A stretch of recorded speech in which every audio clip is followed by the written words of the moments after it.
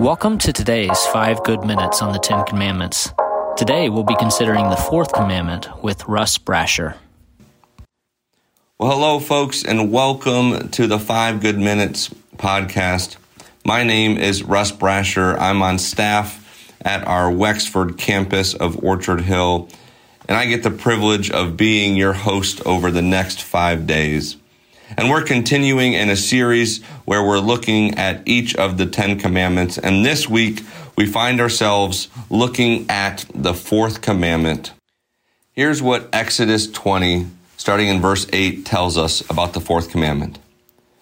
Remember the Sabbath day by keeping it holy. 6 days you shall labor and do all your work. But the 7th day is a Sabbath to the Lord your God. On it you shall not do any work, neither you nor your son or daughter, nor your male or female servant, nor your animals or any foreigner residing in your towns. For in 6 days the Lord made the heavens and the earth, the sea, and all that is in them. But he rested on the 7th day. Therefore the Lord blessed the Sabbath day and made it holy.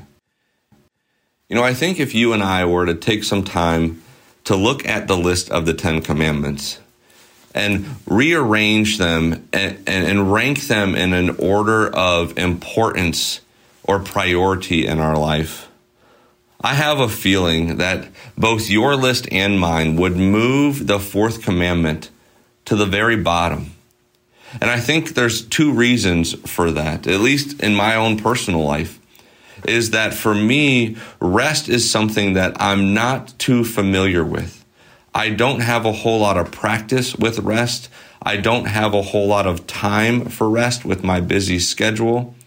And it's hard for me to see that this one is as important as the rest, especially when I compare what the known consequences would be if I were to not do this particular commandment. For example, if I were to say, I don't think murder or adultery or stealing is that important, the consequences aren't that bad if I were to not do those things, I would be a fool. But then when we look at the 4th commandment, to remember the Sabbath, to have it a priority in our lives to rest, we look at that one and go, not only is that kind of hard for us to even wrap our minds around what that should look like, but we probably don't hold it as important or see it as a priority because we don't always feel what the consequences could be of not remembering to do the Sabbath. So I think a good place for us to start this week is remembering the words of Jesus in Matthew 7, starting in verse 24, where he says to us, "Therefore, everyone who hears these words of mine and puts them into practice is like a wise man who built his house on the rock. The rain came down, the streams rose, and the winds blew and beat against that house. Yet it did not fall, because it had its foundation on the rock." And I think this is where we get a glimpse of why the 4th commandment is so important. We might not feel the consequences of forgetting to rest until all of a sudden life comes at us. The rains and the wind beat against our life, and because we haven't remembered to rest, we aren't able to respond to them. And if we do respond, we respond in a foolish way instead of wise. We know that God wanted to model rest, that after 6 days of creating everything that we know to be true, including us, God even chose to rest and remember the Sabbath. We see this in Genesis 1 and 2.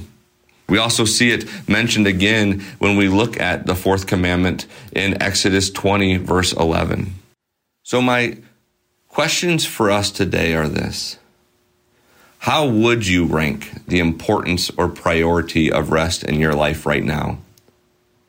And my second question would be, what would it take for the importance and priority of rest in your life to be elevated to its rightful place?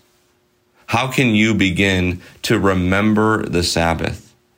Like the wise man that Jesus mentions, take God's words, this commandment, and begin to make it a part of your daily, weekly routine because you understand how important it is to rest.